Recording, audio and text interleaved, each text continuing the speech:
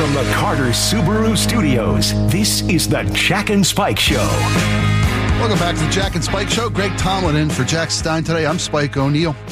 We didn't get to this story last time during our No Stupid Questions segment, and I want to kind of get your take on this, Greg. A gentleman in Washington, D.C. bought himself a Powerball ticket. And I don't know if you're a lottery guy. Do you play the lottery at all?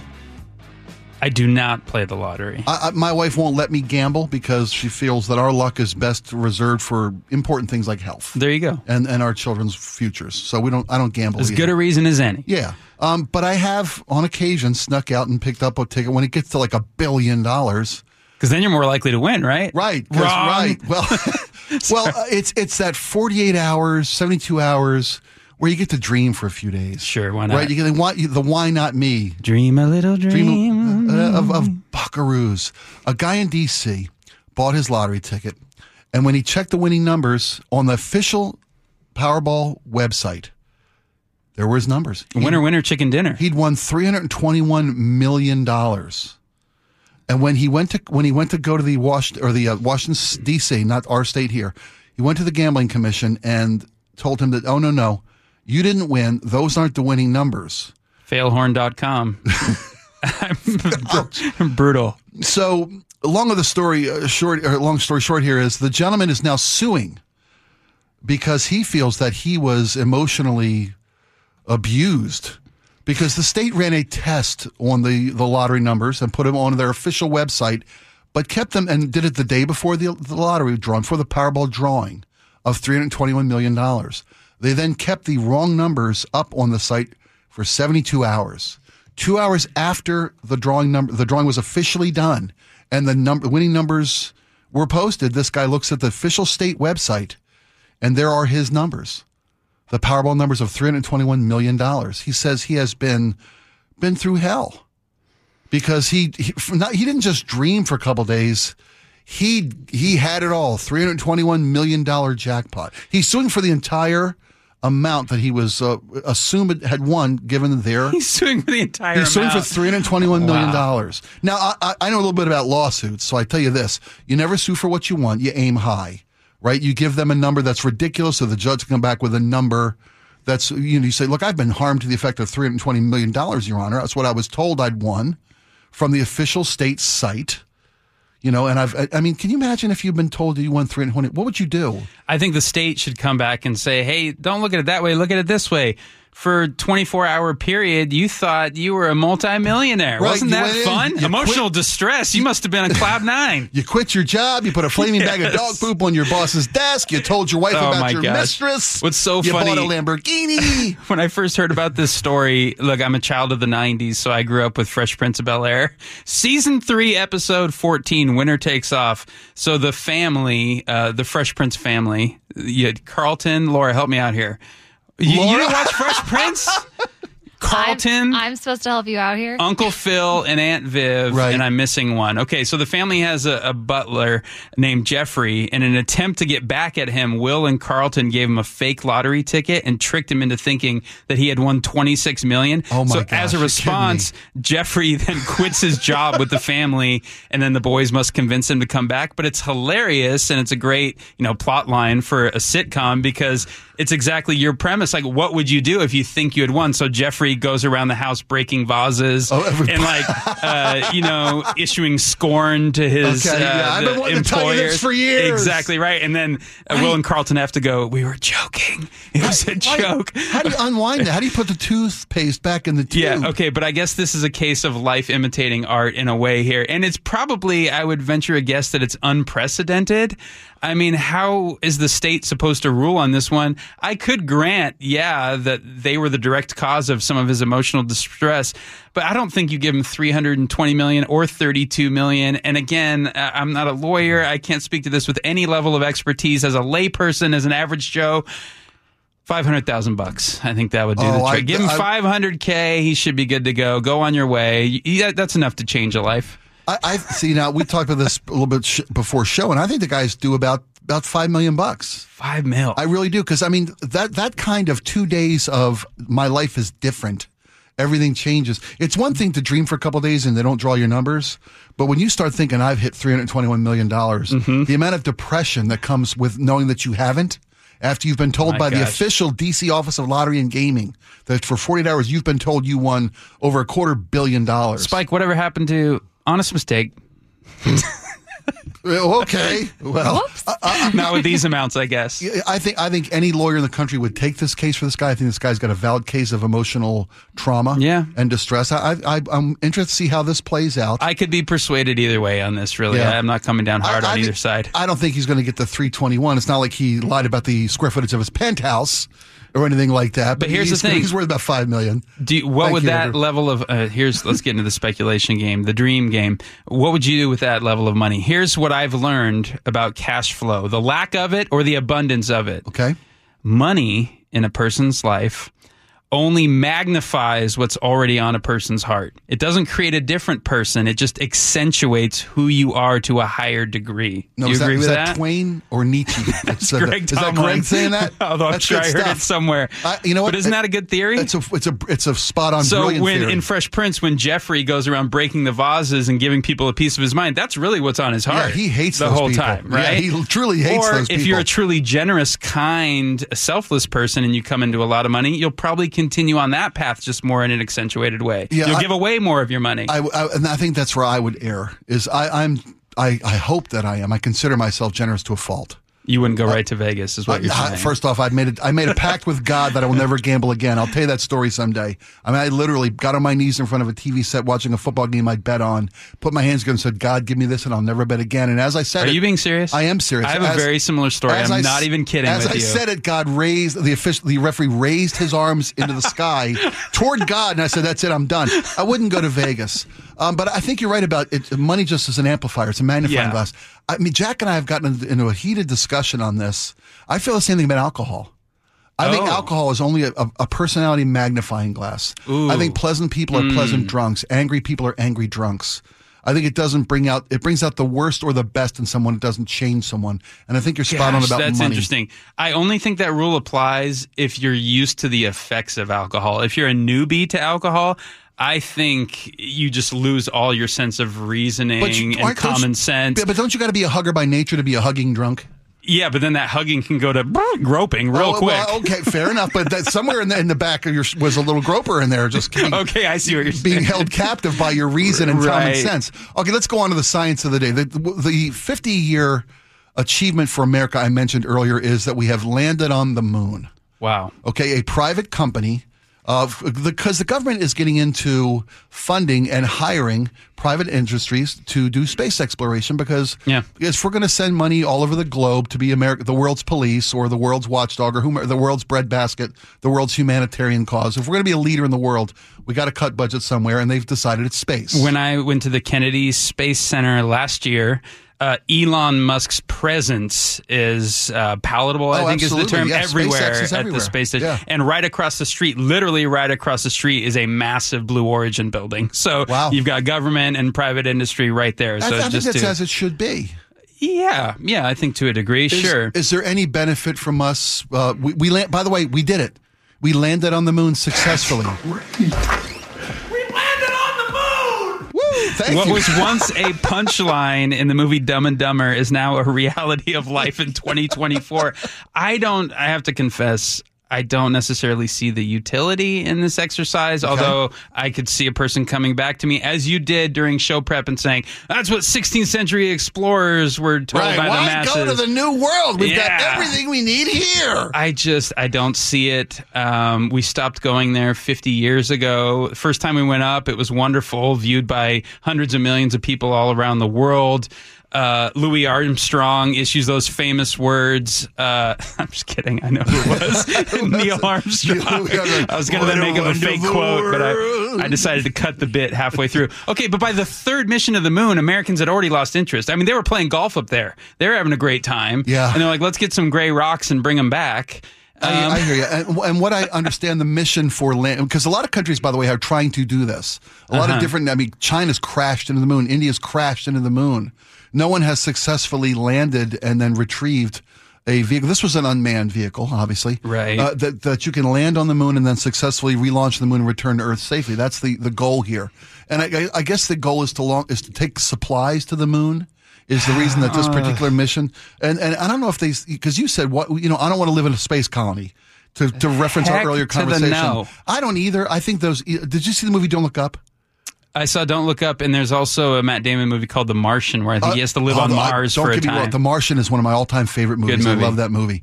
So here's what I think about space exploration. First off, going to the moon, beating Russia, it gave America a goal. That's what Kennedy... National pride. National pride, which led to things like the MRI, the personal computer. Velcro, I think. I mean, all the things that were required to be developed, invented, but those engineered. were a byproduct. That wasn't... Well, no, that's my point exactly. Yeah. Who knows what technology will be gleaned from I see. private exploration of space that can make everyday life better. I like the term gleaning, but rather than hoping with crossed fingers that there'll be some other technological advances that we might benefit to indirectly from these space programs, why not just spend the billions and gajillions down here on Earth with all the problems we have right now anyway? Desalinization of ocean water. Fantasizing about 200 years from now, maybe living on Mars just seems like a useless exercise. Let me give you a hypothetical. What if we are taking supplies to the moon because we are going to develop on the moon a power source, a nuclear power source? I'm listening. That we can then beam power, or maybe a solar power source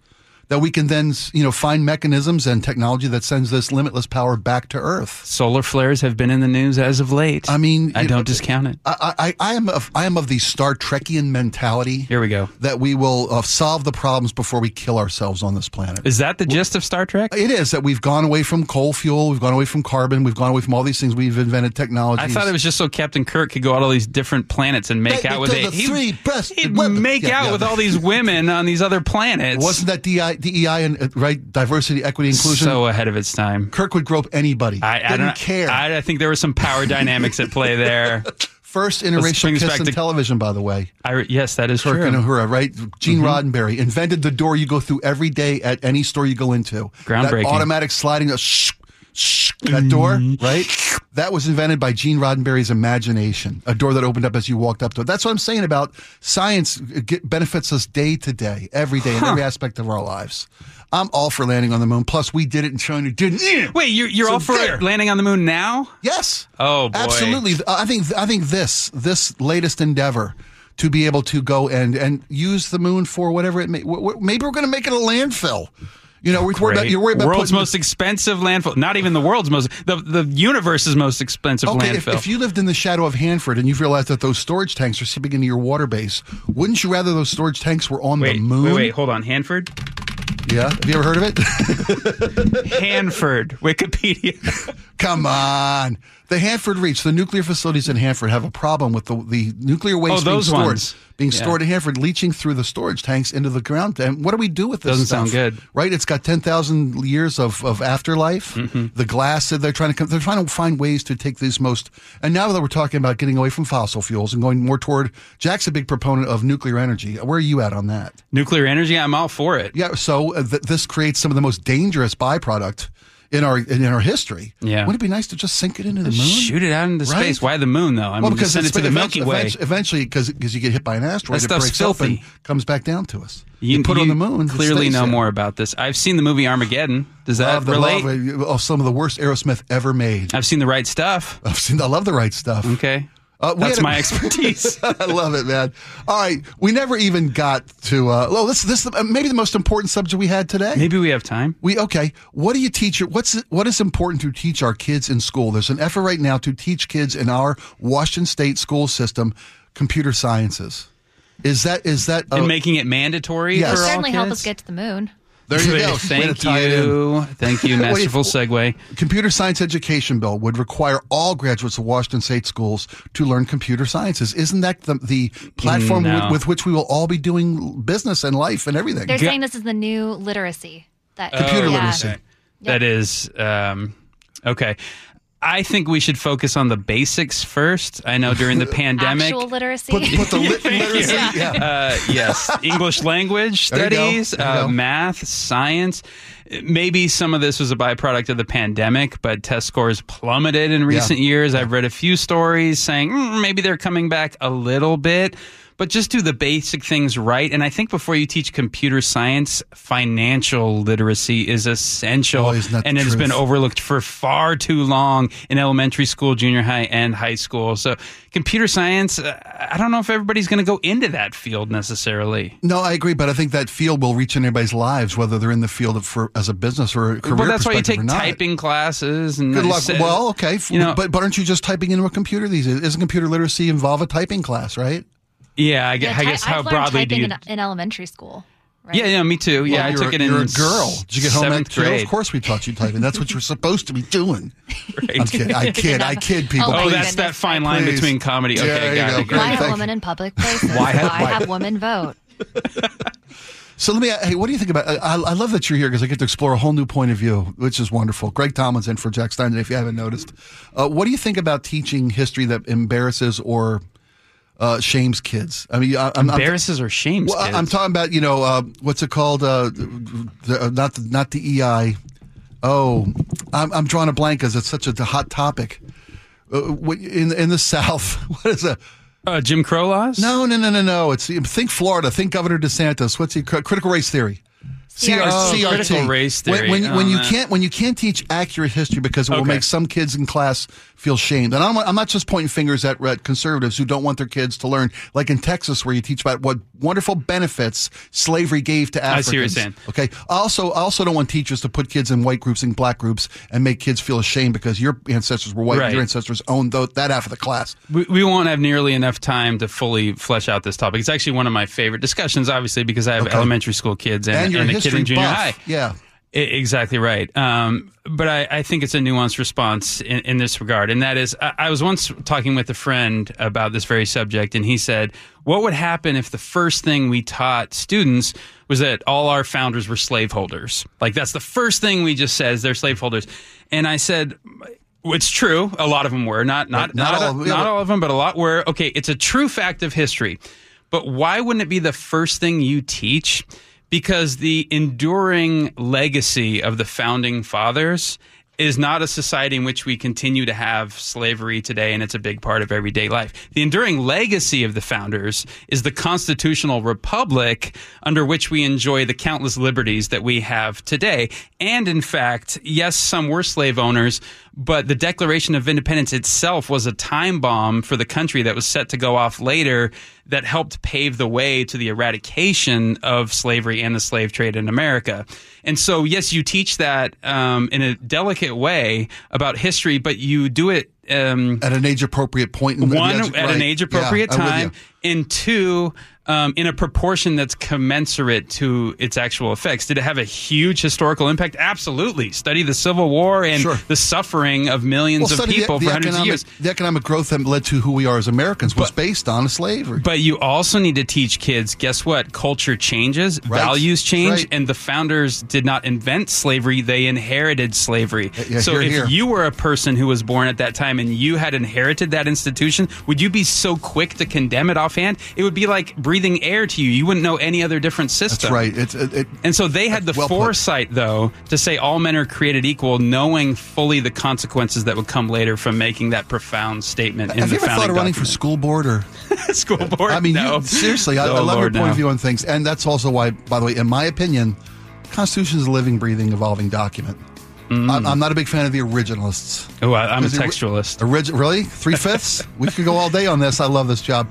It's the Jack and Spike Show with Greg Tomlin filling in. I say fitting in. You are fitting in nicely, too, by the way. Filling. Well done, my friend. When we come back at 2:30, after the quick bit of news here, Greg asked me if I could, we're going to indulge Greg and me. We're going to leave the news world for a while and talk about life. I want to hear about your music making. Yeah, you want to hear about my band, which I think is a charitable act on your part. We'll be right back after these.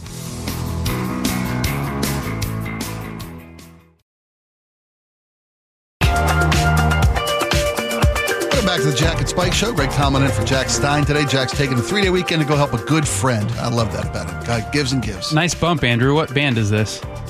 Who is it? Marcus Marr. All right. I don't know who it is. Duly noted. Greg, segue there, Greg. We're going to talk bands a little bit here. Greg was very kind during the pre-show meeting today. Asked if we could talk about the Impalers, my band. Spike and the Impalers. Yeah.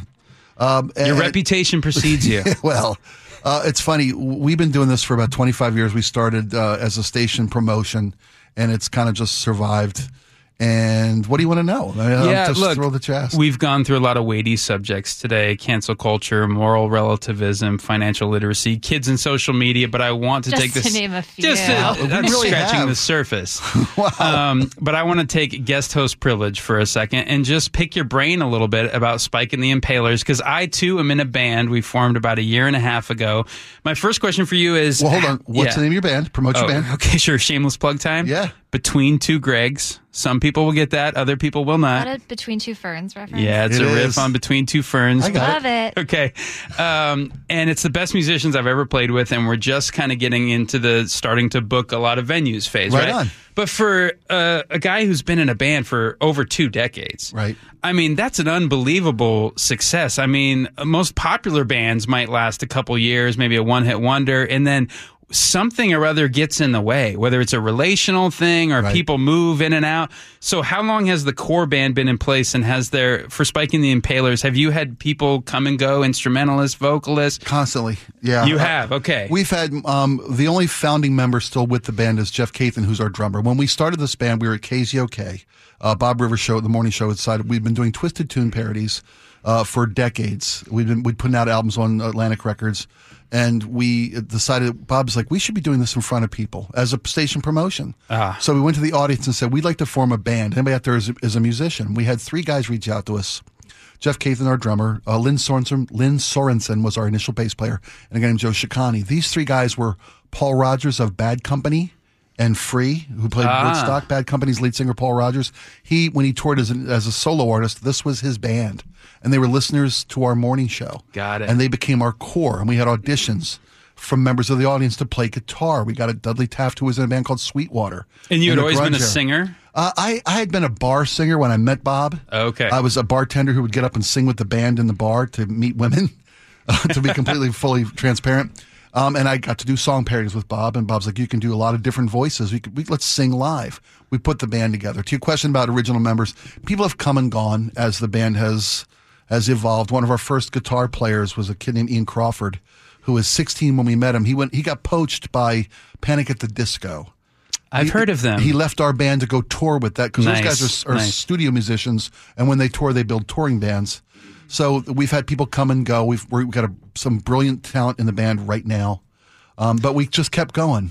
And so I love a good origin story, so thank you for that. And by the way, the busy season is coming up. Am I correct in that? Festival season, yeah, it is. Festival season, yeah. Yep. Summers is when Yep. things really heat up. And so after 20 years of playing in this group with a somewhat rotating cast of characters with the essence still there, would you call, because I'm in a cover band, but when I say that, it almost sounds like it's a pejorative. Really? Well, because there's a spectrum, right? You're not in a tribute band? Well, so tribute band, you have to honor a specific band and Right. only that band. Right. Right. That's Okay. the definition of a tribute But a cover band. band, I feel like there's a negative inclination, right, when you hear it, because the spectrum is people that just barely know how to play chords and are singing along to something the best they can.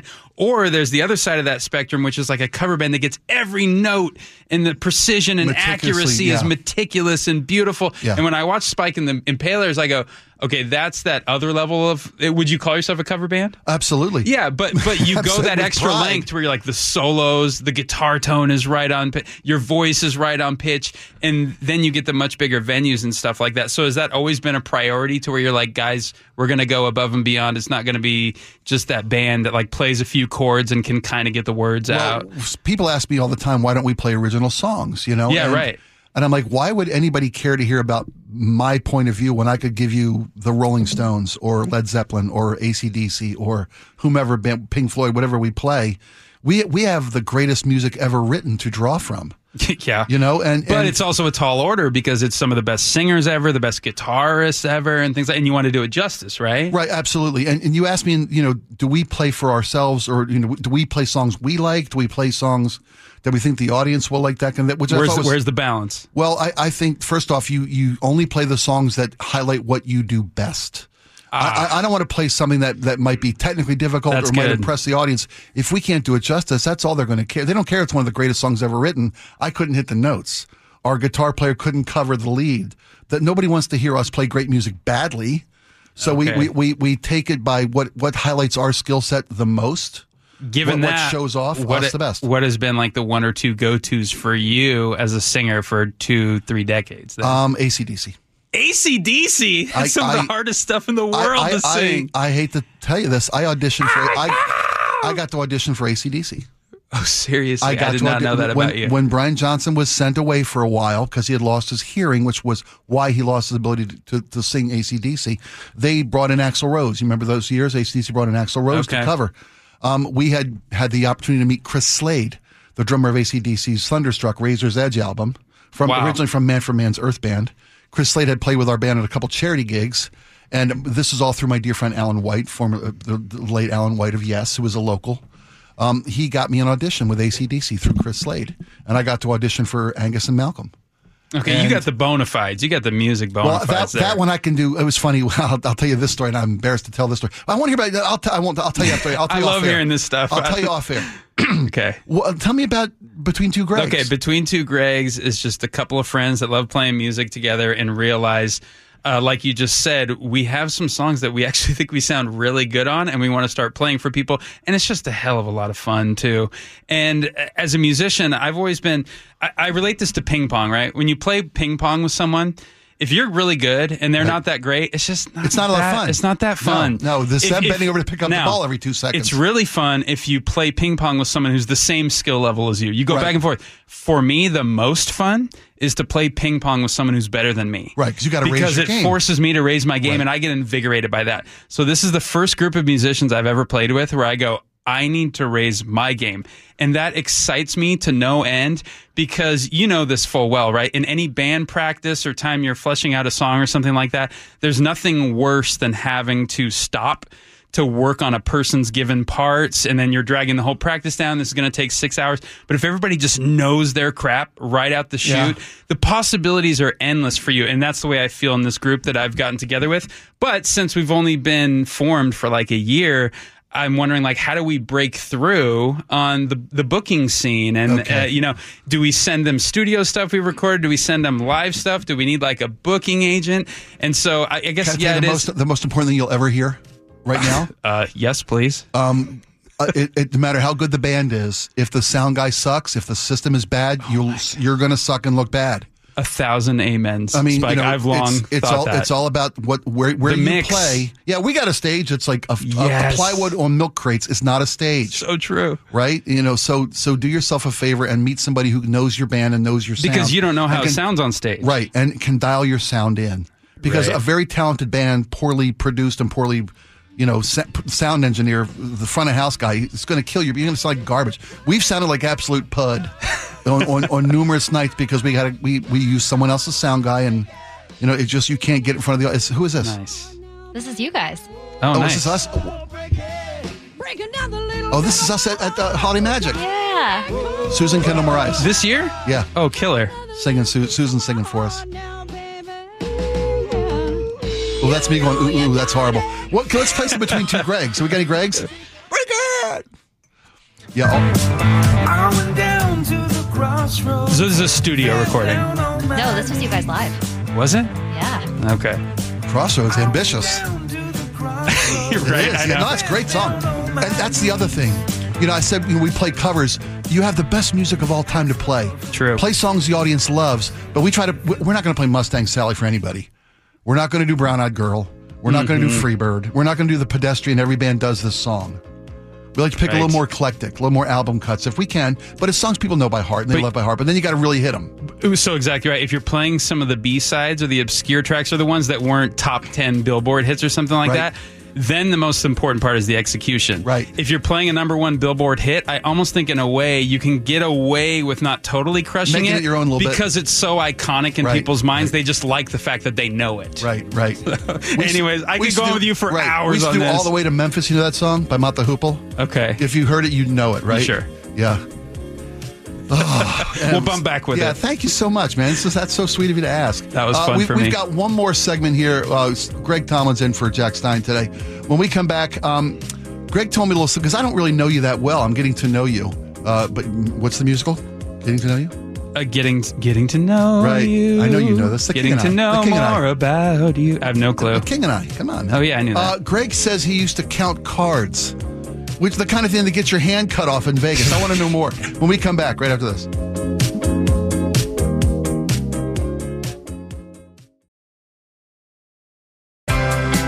We put up content constantly on our Jack and Spike Show YouTube channel. You can go there and check it out for you. It's stories that are a little too spicy for on air sometimes. We're a little more irrelevant in That's a good way to put it. Yeah, right. Yeah. Things that would get Irreverent. things that would get us fired from Yeah. 12 to 3 are a little more acceptable after dark. So I'll go there and Jack and check. Spike After Dark. There Yeah. you go. Oh, we can't go there. Greg Tomlin, thank you so much for your work today. This has I've been had a blast. Yeah. Thank you, Spike. I got to ask you though. You told me kind of off. You threw it out there. I don't know how the subject came up. Oh, it was about the gambling. It was about the lottery ticket. Oh, yeah. And you said you used to be a card counter. I did. Now we're talking about people who go to a casino to Vegas, and they literally play blackjack, and they know what's in the chute, as they call it, right? In the shoe. Because the shoe, okay, the Yeah. shoe, and that's because they know what's been played, they know what's still available, and you use that to your advantage. Yeah. It's not just luck at that point; there's skill involved. So, like you, in my early 20s or so, I started to develop this weird affinity for gambling. It was bizarre, right? Yeah. So I'm out there at Whitworth College in Spokane, and they got a place called Lilac Lanes, and they got blackjack tables and bowling and poker, and I thought, this is a good use of my time for a young 20-something.